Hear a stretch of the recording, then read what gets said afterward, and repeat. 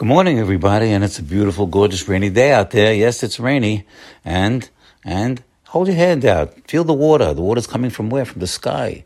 That's water that's coming. It's actually originating from the ocean, and it's getting there in a pristine, pure form by the sun reacting onto the ocean water to evaporate it and distill it and bring up pure water to keep the world alive. All the vegetation and the animals and people, humans, they all need water in order to stay alive. So we look at that rain and thank Hashem for the rain. And while you're doing that, take 10 deep breaths of fresh air. It'll oxygenate your blood, bring your spirits up, give you a positive attitude today and every day. And right now we're utilizing that positive attitude to get into the holiday of Pesach. And we're preparing for Pesach. It's coming up right around the corner. Pesach is everything.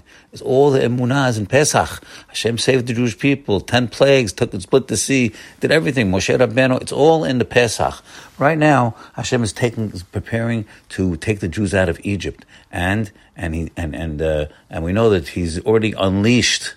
He unleashed the destroyer. That's the Malach HaMavet, the destroyer. Now I want to tell you a secret. The destroyer has been unleashed since time immemorial. When the world was created, there was a destroyer. And all of the nations of the world have been gone underground. They've all been destroyed. Just look around. There's no more Babylonians, no more Sumerians, no more Egyptians, no more Persians. They're all gone. All of them. They've gone underground. Because why? Because the destroyer, the Malach HaMavet, has destroyed them all except for the Jewish nation. Except that's Pesach. That's what in Pesach. Pesach, the destroyer skipped over the loyal, righteous Jewish nation all throughout history. Now over here, Hashem is telling us an axiom here. He's saying, look, I'm bringing the destroyer, and I know you prepared well. You put the blood on the doorpost. You slaughtered the god of the Egyptians. You did the great job, all you Jewish people. You did exactly what I told you to do.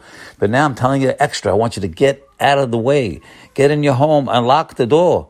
Why? Because Mishum Shenatan Reshut HaMashchit, when Hashem lets the destroyer loose, Eino Mavchin. He does not discern between a tzaddik and a rasha.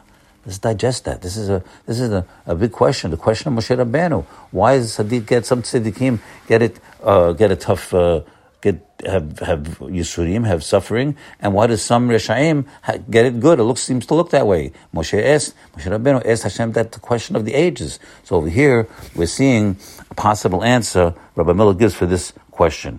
He's saying that when the mashchit is let loose, Hashem does not discern between the tzaddik and the rasha. So even the tzaddik can get hurt. So why shouldn't he? The question is, why shouldn't Hashem discern? He could do anything.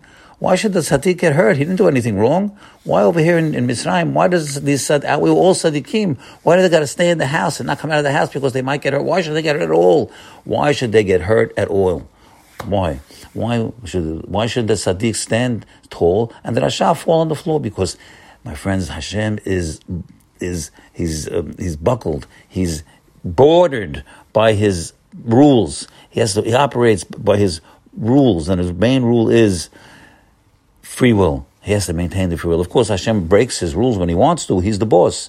But by and large, Hashem cannot afford this. He'll go to extenuating circumstances not to break free will, because without free will, there's no reward, there's no punishment, there's no anything in the world. There's no olam haba, there's no nothing. Because if a person is forced to do anything, then it doesn't pay to have a world. So over here, Hashem is telling even the tzaddik can go down with the mashchit, get out of the way, because Hashem wants to maintain the free will. If all the tzaddikim were going to stand and all the rashaim were going to fall, then everybody would go to shul on the next Sunday and Monday. Even the goyim would go to shul, because it would be wide open that Hashem was running the world. Have a great day today. Bye.